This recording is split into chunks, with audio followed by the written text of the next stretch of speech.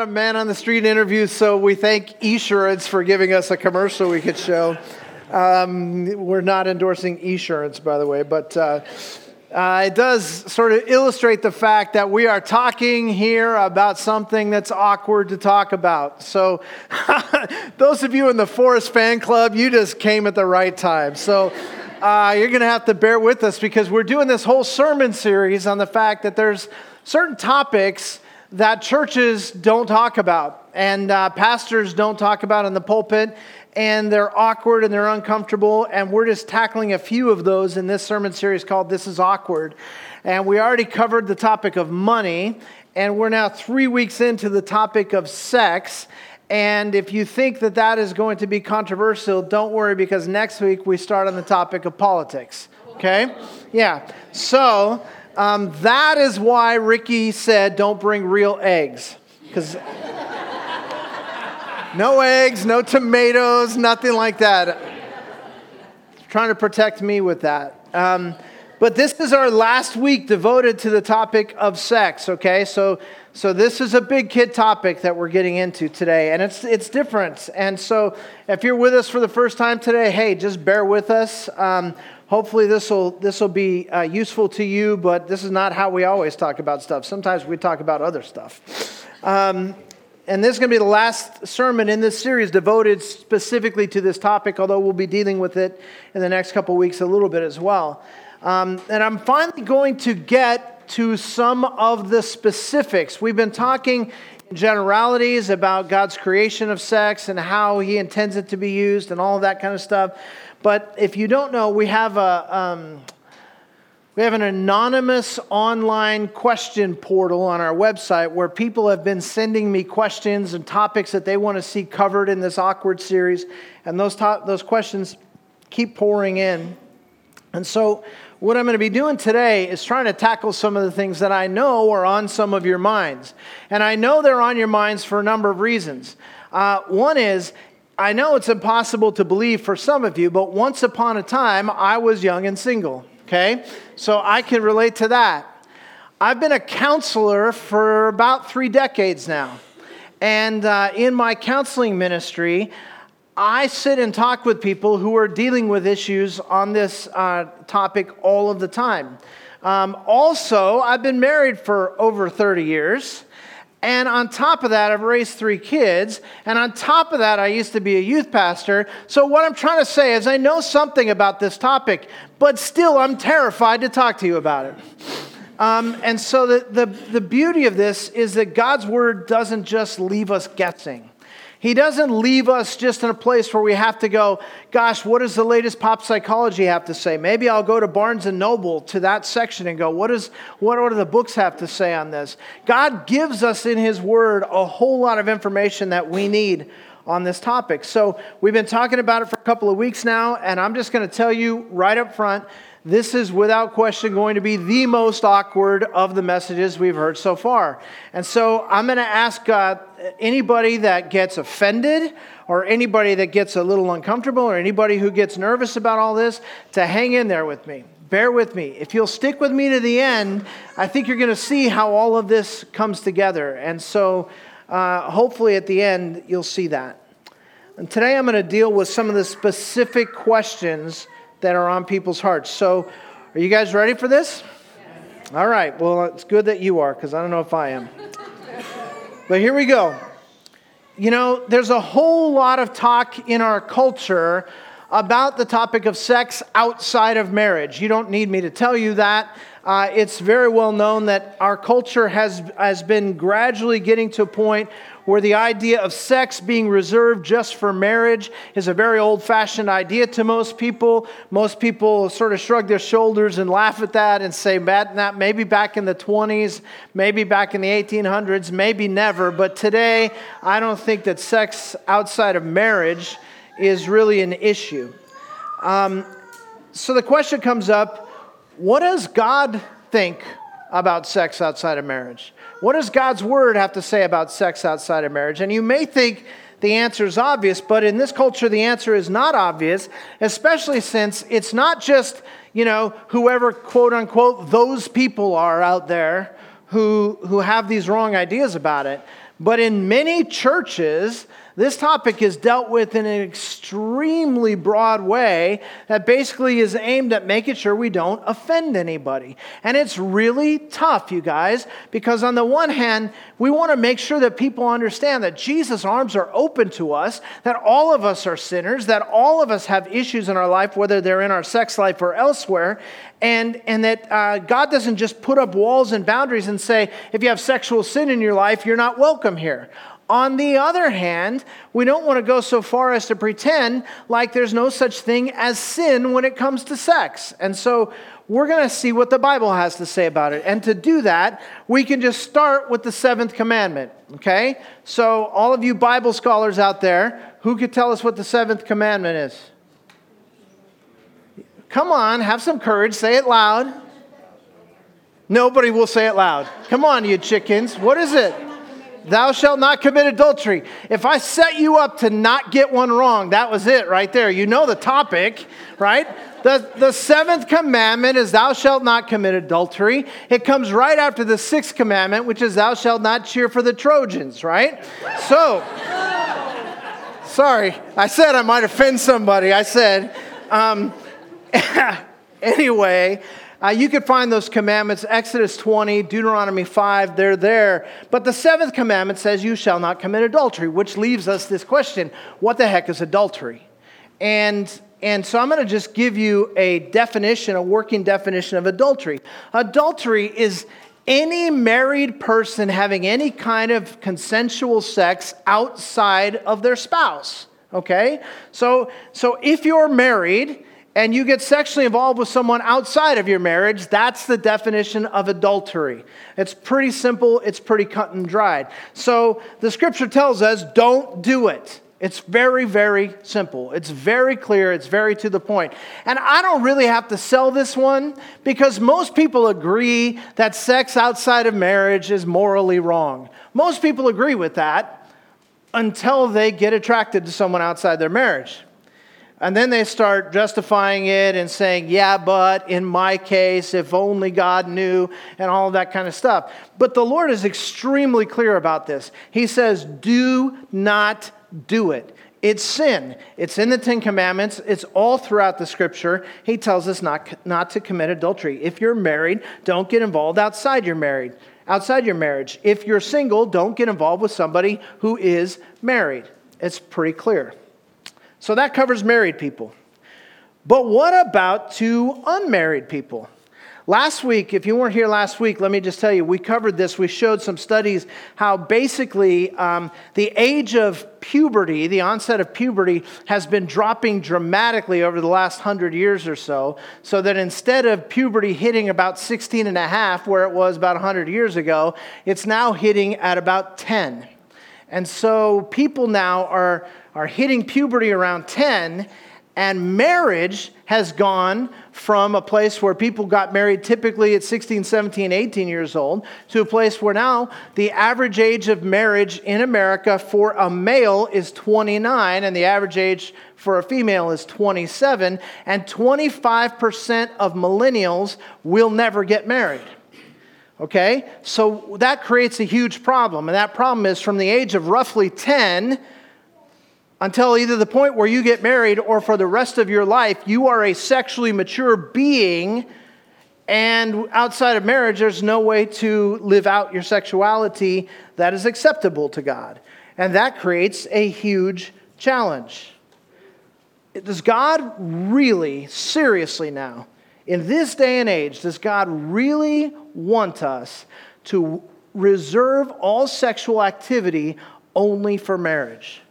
That's a question that a lot of people are really struggling with. And biblically, the answer is yes. God really does want that for us.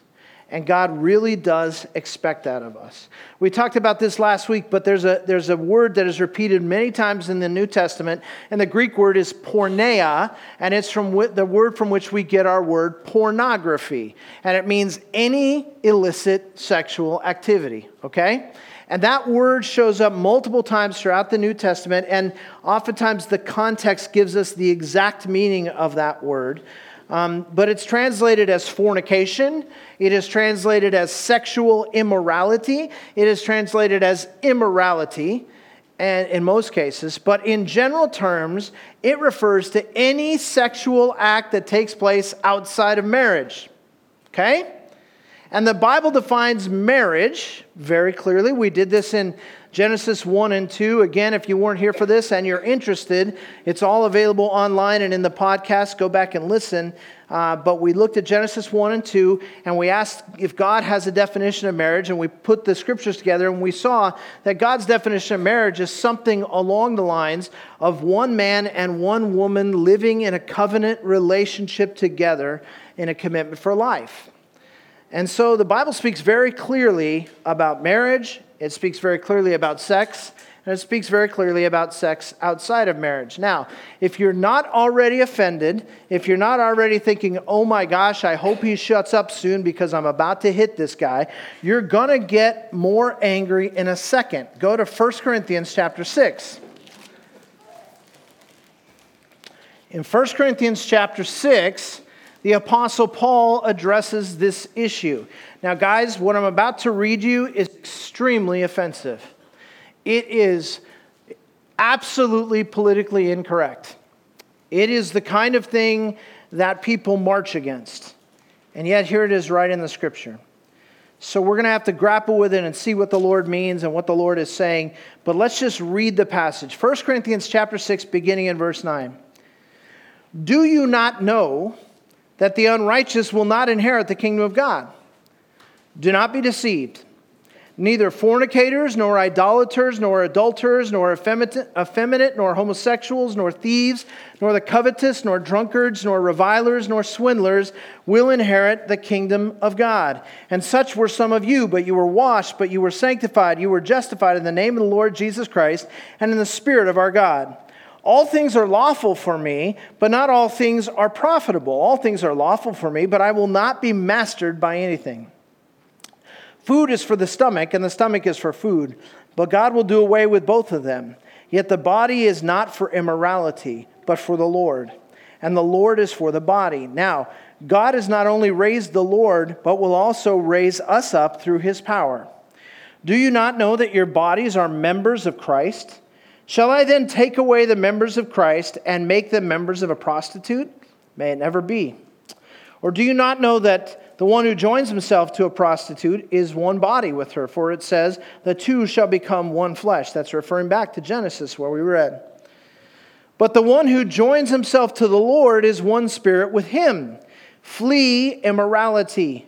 Every other sin that a man commits is outside the body, but the immoral man, and that's that word porneia, the sexually immoral man sins against his own body. Or do you not know that your body is a temple of the Holy Spirit who is in you, whom you have from God, and that you are not your own, you have been bought with a price, therefore glorify God in your body.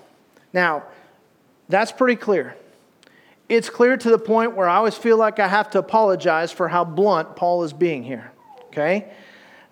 He's describing life-dominating sin, and he's saying that if there is sin that dominates your life, then sin is acting as your Lord, and Jesus is not acting as your Lord. Now, let me be clear about a couple of things. Sin is a part of every person's life. Can anybody say amen to that?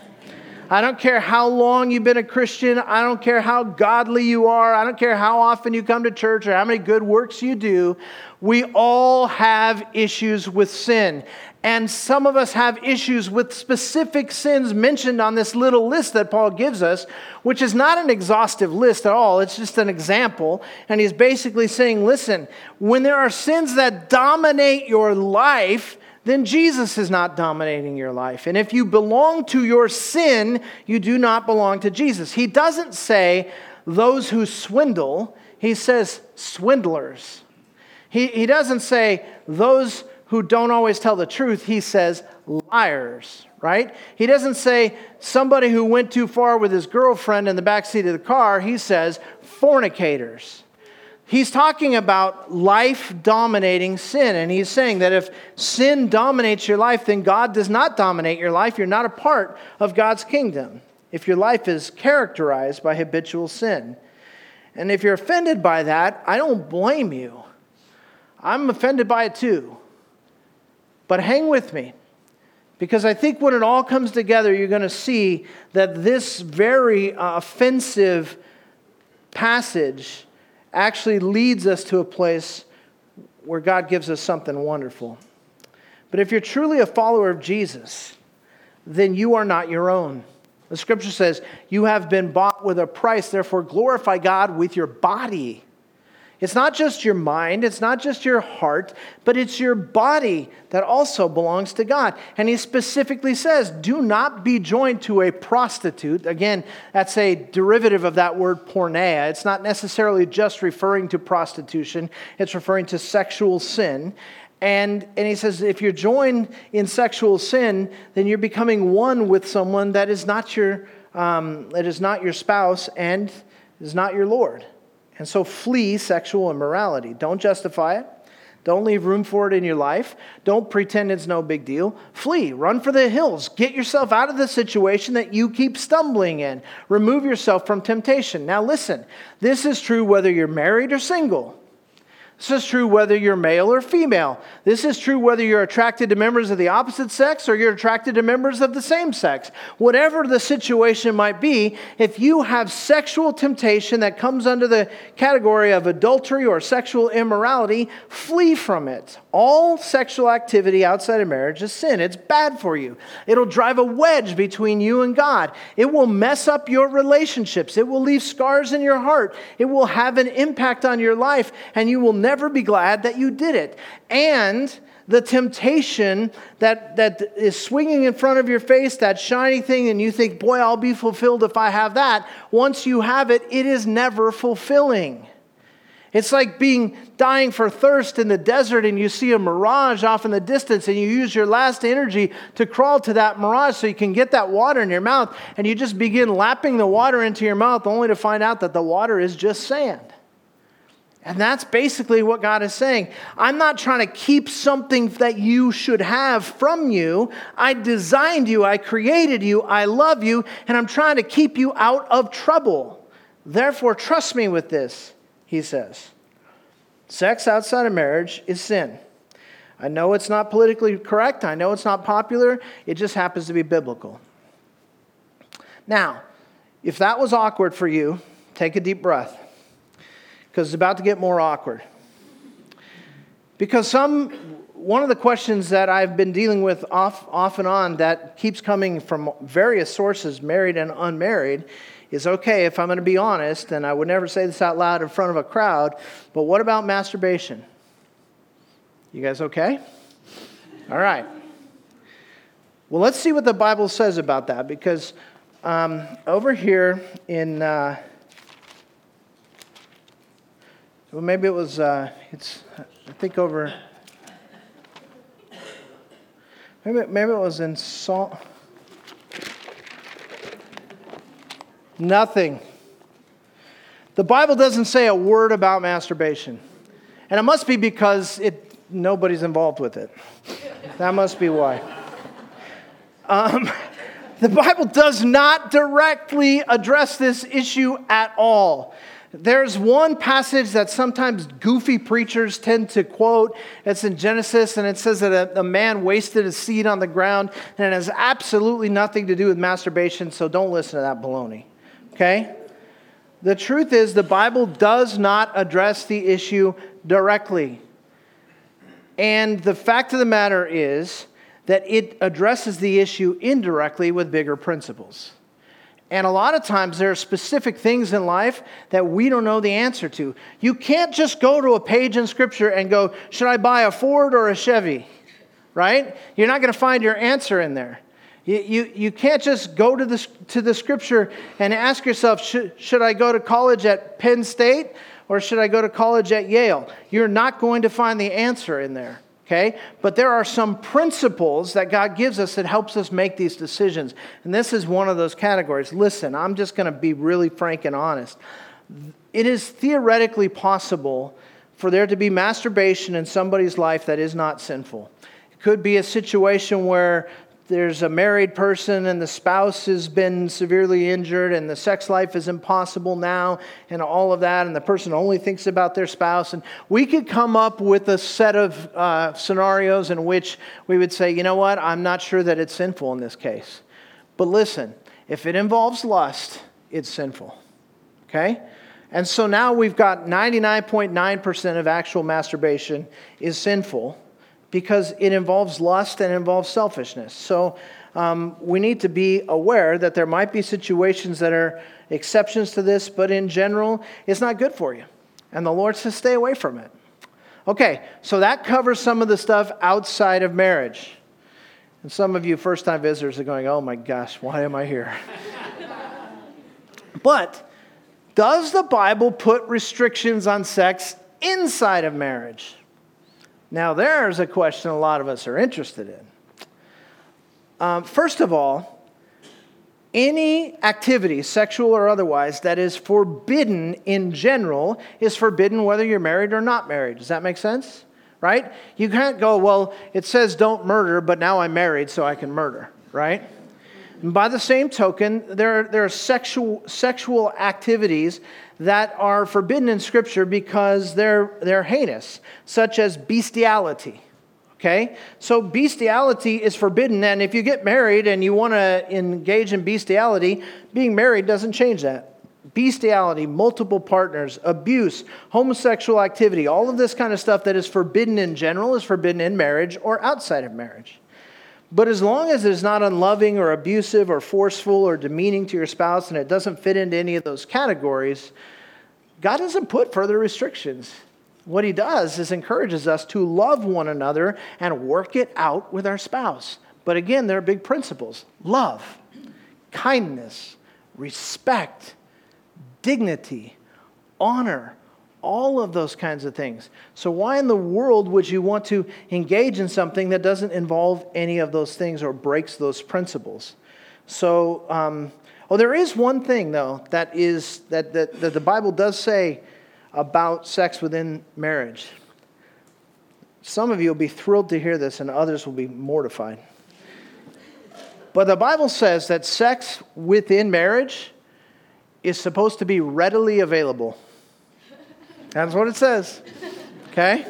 So decide whether you're mortified or happy to hear that, but that's what it says. I want to read this to you. 1 Corinthians chapter 7.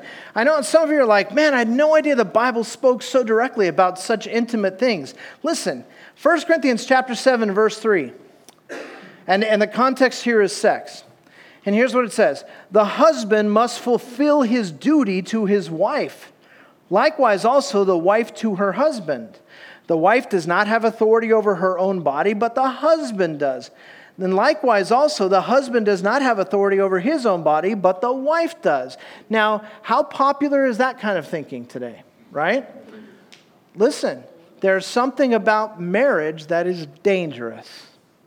There's something about marriage that is dangerous, and that is why we take vows before God and enter into a covenant, not just with the person we're marrying, but with God.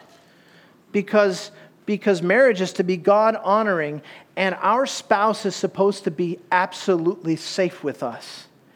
The problem is that every one of us married a sinner. If you're married to a sinner, right? You don't have to say amen, I know. Okay? If you're married to a sinner.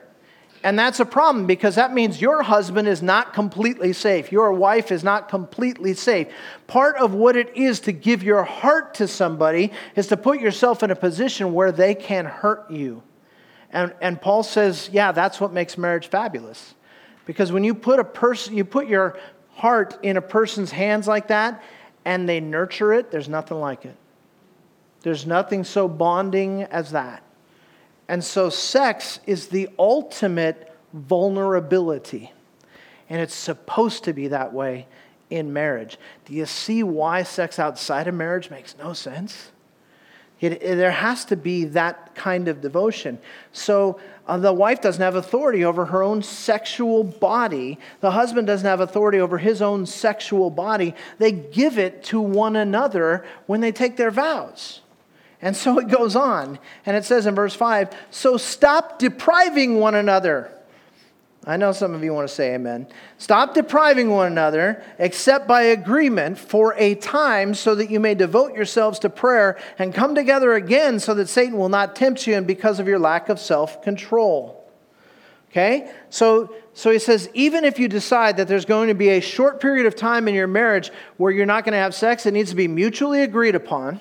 It can't be, hey, by the way, I decided no sex this month.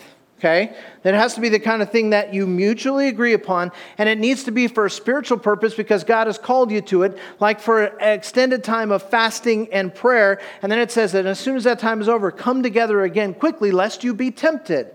So guys, one of the things that we look the other way on in the Christian church and pretend is no big deal because no one ever talks about it to anybody else is the fact that in so many marriages of Christian people, and it's not just Christian people, but it's people in general, but I understand it with people in general. I don't understand it with people who have the Holy Spirit, okay? So I'm talking to you if you're a Christian.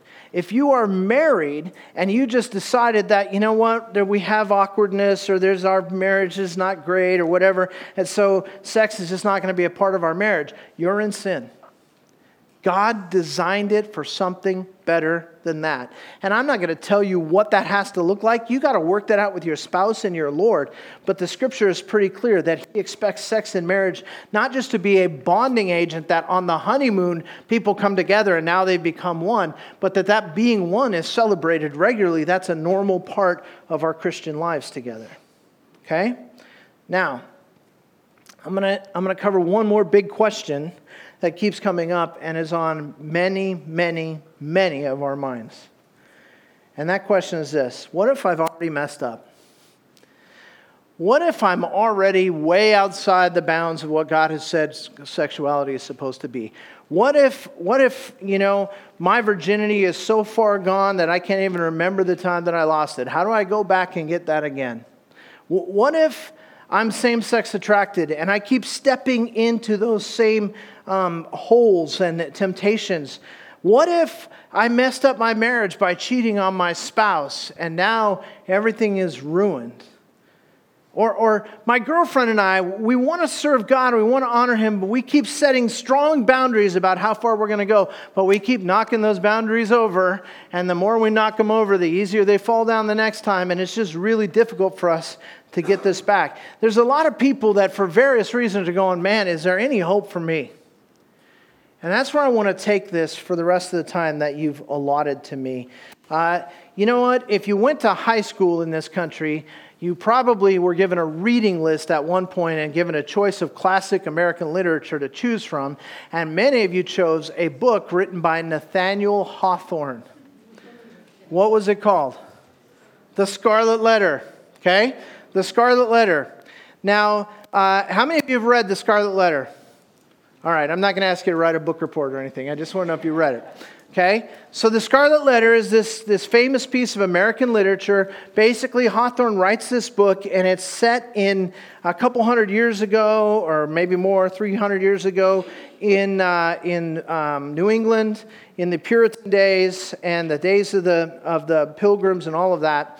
And there is this woman who's not married who becomes pregnant and has a child. Her name is Hester Prynne. Okay? Hester Prynne becomes pregnant. She lives in this very religious community, and everybody is upset about this. They argue about whether they should put her to death or not, and then they decide, rather than put her to death, we will be merciful to her. And what we're going to do to show our mercy is we're going to make her wear a big red A on her chest wherever she goes. So whatever clothing she's wearing, she has to put this A on her clothing, and A stands for adultery. Right? She has committed adultery. So what we're going to do is we're going to make sure she never forgets it.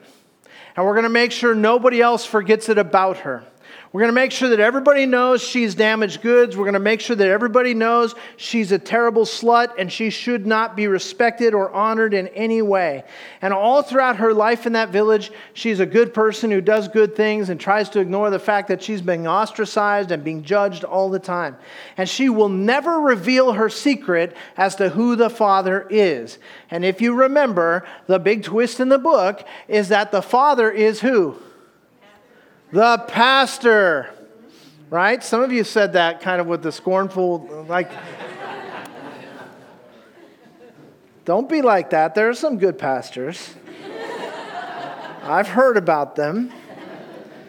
But in this book, the pastor is the father of the child, and he won't reveal it, and he lets her undergo all of this shame and mockery and all of that kind of stuff. And the book is kind of complex, and it has a lot of points to make, but one of the main points of the book is this: people, especially religious people, are hypocritical. Can you say amen to that? Okay, so we who are Christians wear this scarlet H on our chest, right? That this is the reputation that Christians have, that we are hypocrites. And to be fair, it is a well-earned reputation. Okay? We got to own that. And so there's a lot of hypocrisy among religious people. There's a lot of religious people who love to stand on their ivory tower and wag their finger at those people who they think of as less than. And frankly, our culture and our society is sick to death of it. And so more and more, religion in general and Christianity in particular are becoming less and less of a significant voice in our culture, even though we have the message of hope, right? Because of this hypocrisy. Listen, guys, I want to be extremely clear. We all have sin in our lives. We all have things to be ashamed of. And yet, too often, we would rather judge others and mistreat them than to face our own issues and have to repent before God and deal with our own sin. And as a result, too many people have felt like they're walking around with a scarlet letter on their chest all the time, so that everybody's always judging them. Some of you may feel that way in your life right now. And you know exactly what I'm talking about. You messed up in some way, whether sexual or otherwise. Somebody judged you. Somebody made you feel less than. Or maybe nobody even knows about your particular brand of sin except you, and you keep hearing this little voice in your head that says, God could never forgive you. God could never love you. You're a loser. You've blown it. Why would anybody care about you? And you think that there's no way out of it, and that's what defines you. Or maybe you've repented over and over and over, and you keep falling in the same trap again. If that's true for you, then you have something in common with a rather famous person named the Apostle Paul.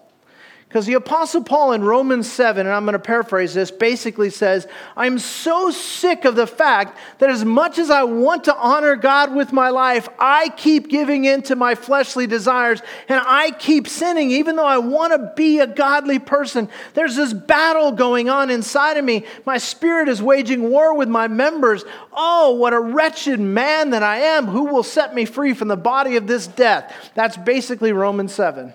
The great Apostle Paul struggling with sin, okay? But let me tell you something. Romans 8 begins with these words. There is therefore now no condemnation for those who are in Christ Jesus. Obviously, you didn't hear me. There is therefore now no condemnation for those who are in Christ Jesus.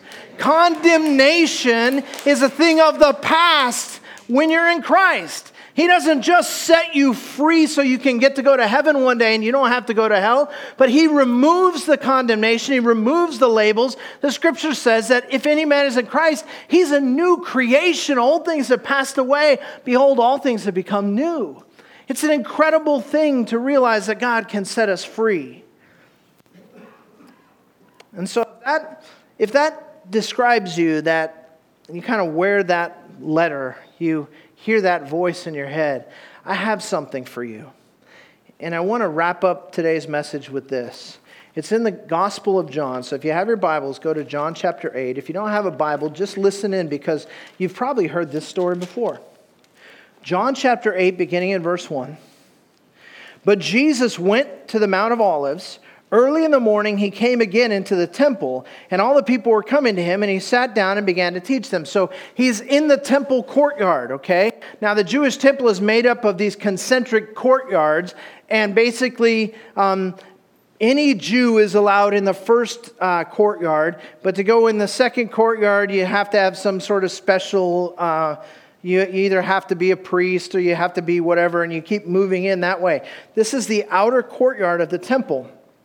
And Jesus is just teaching the people as they come to him. Verse 3, the scribes and Pharisees, that's the religious leaders, the pastors and the priests of the day. The scribes and Pharisees brought a woman caught in adultery, and having set her in the center of the court, they said to him, "Teacher, this woman has been caught in adultery in the very act." Now, we don't know the details of this. We don't know exactly how this happened, but apparently she was caught in the very act.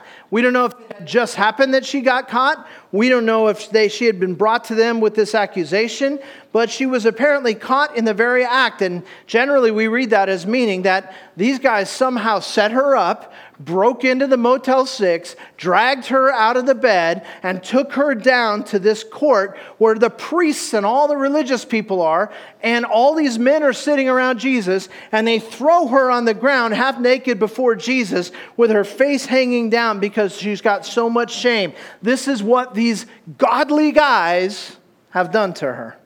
Okay? Now, continuing on, they said to him, "Teacher, this woman has been caught in adultery in the very act. Now the law of Moses commanded us to stone such women. What do you say?" They're trying to set him up. Verse 6, they were saying this, testing him, so that they might have grounds for accusing him. But Jesus stooped down and with his finger wrote on the ground. So their idea is they want to find something against Jesus. So if they bring this woman and he says, "Yeah, stone her," then he shows that he has no compassion and no mercy. And then the people will turn against him.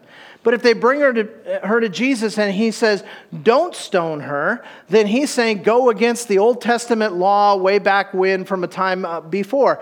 And he's going to look bad to the religious leaders. So he's in a bad position. And so they say, "What do you say?" And he bends down and begins to write with his finger on the ground. I wish there was more commentary about that. I don't know what he was writing. I have no idea. I don't know if he was writing the sins of the guys who were standing there. I don't know what he was writing when he did that. But I think the point is not what he was writing, but that he was seeming to ignore them. I think if this was happening today, he would have been texting. Okay? And paying no attention to them. Meanwhile, this woman is lying on the ground, and this goes on. Verse 7, when they persisted in asking him, he straightened up and said to them, "He who is without sin among you, let him be the first to throw a stone at her." Again, he stooped down and wrote on the ground. And when they heard it, they began to go out one by one, beginning with the older ones. And he was left alone, and the woman where she was in the center of the court. Straightening up, Jesus said to her, "Woman, where are they?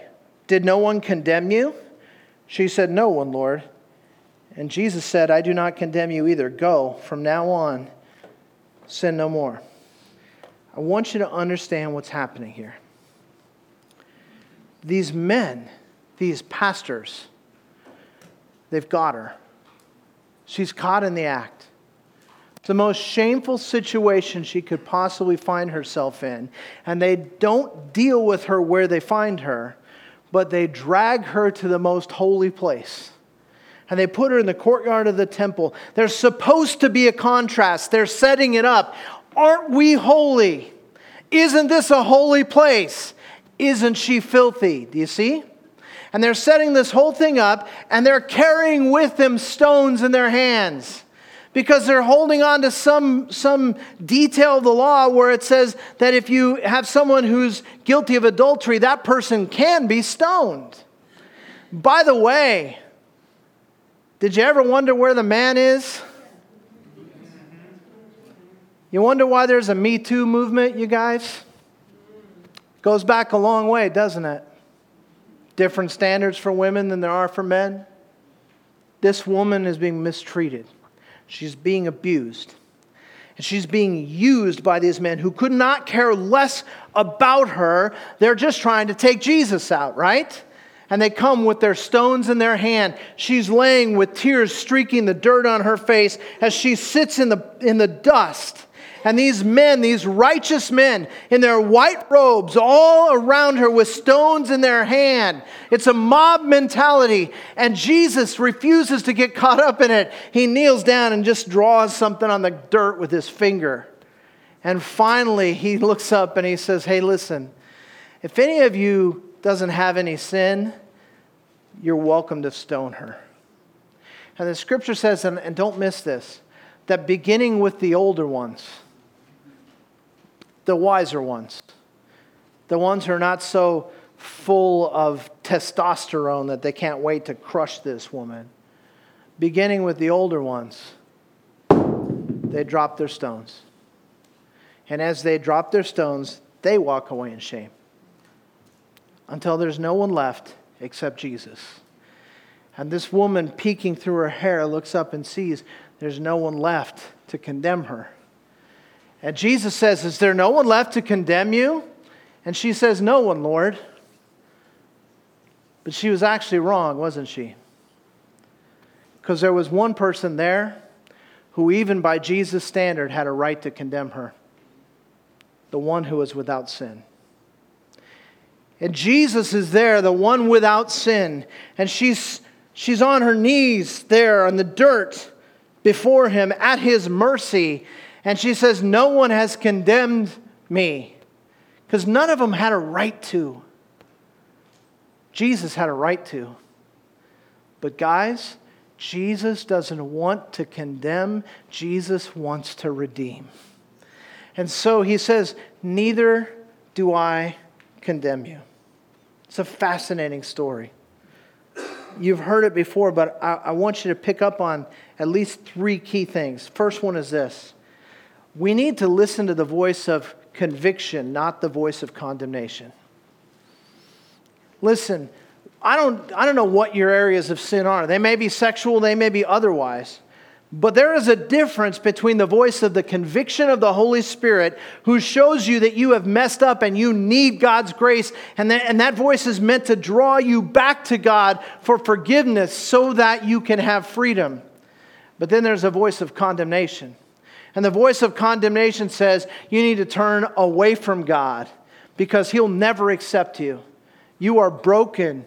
You're worthless. You're useless. Get away from God because all He's going to do is judge you. And when you run away from God, you run further into your sin, and the shackles of sin tighten on your body and your freedom is gone.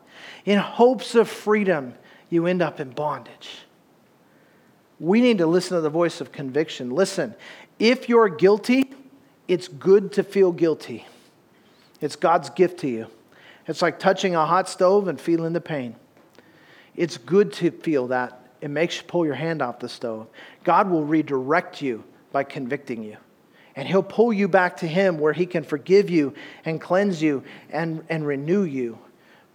But that false guilt, it's meant to hold you down and take away your freedom.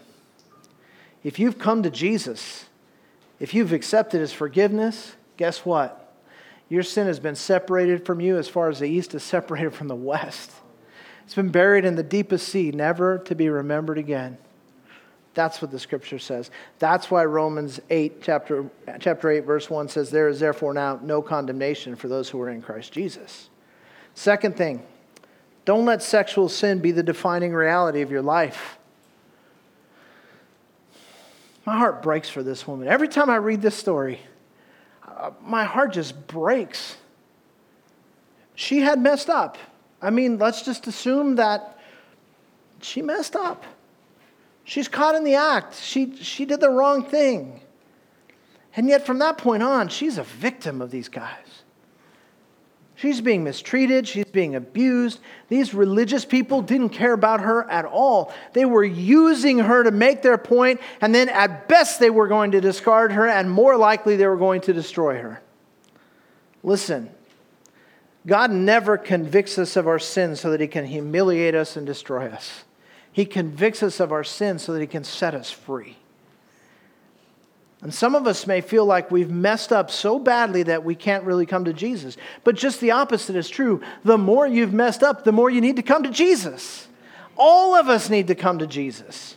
It's not just that some of us are better than others. No, we've all sinned. We all fall short of the glory of God. And He reaches out His hands to all of us and says, come on, come to me, and I will meet you where you're at. Remember we read in 1 Corinthians that really offensive passage saying these people will not inherit the kingdom of God? People whose lives are defined by their sin. He says these people will not inherit the kingdom of God. And we're like, oh, that's so politically incorrect. That really, I don't know about that. That doesn't sit well well with me. Listen, don't forget, 1 Corinthians chapter 6, verse 11, it says, and such were some of you, but you were washed, but you were sanctified, but you were justified in the name of the Lord Jesus Christ and the Spirit of our God. That's a big but. I feel like I want to turn around when I read this to you so you understand this is a seriously big but right here, okay? He says, listen, you were like that. You were lost, and yet Jesus washed you. But Jesus sanctified you. He set you aside and made you pure. But Jesus justified you. He took your guilt so you wouldn't have to carry it. Jesus sets us free. That's what we have to remember. Don't let your sin be your defining factor. Let Jesus be your defining factor. Makes all the difference. The third thing, and I'll close. Don't take God's grace lightly.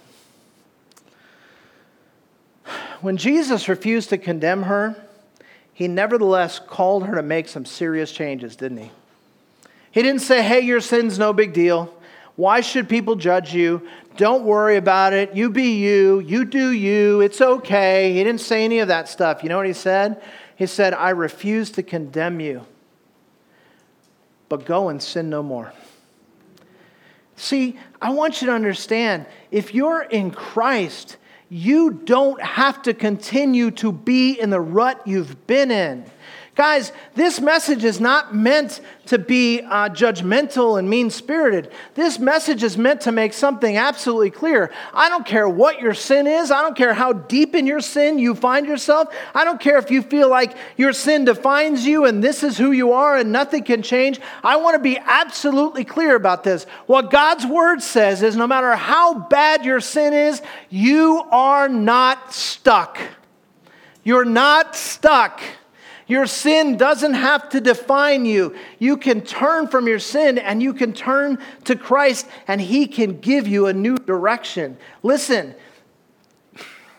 when Jesus refused to condemn this woman, He told her to sin no more. You can have a totally different kind of life in Jesus if you want it. You could be set free from the power of sin that has been dragging you down consistently, and you know it. And yet you just justify it and give it a different label, and you don't call it sin, and you just say, well, it's just my thing, and this is how I am, and all that kind of stuff. But in your heart of hearts, you know you've been dragged down into this, and you don't have to live there anymore. You can get out if you want to. You can experience forgiveness and grace and joy and peace with God if you want to have it. Here's my point. You are not stuck. Jesus died to set you free. Jesus died to give you life. God offers you more than forgiveness. He offers you a new life in Christ that's about joy and peace and hope and purpose. That's what He has in mind for you. But you need to stop resisting. You may feel like there's a lot of people standing around you with stones. You may even wonder if God is standing there with stones. But listen, there may be a lot of people with stones in their hands in your life. But Jesus has holes in His hands because He loves you. And He paid the price to set you free. So wherever you find yourself today, there is a Savior who loves you enough to go to the cross. And He has a vision for your life that's so much better than what we tend to settle for. And I just want to encourage you. Take Him at His word. Receive His grace. Don't label yourself with your former sin. You can turn from your sin and be labeled with the grace and kindness of God. That's God's plan for you.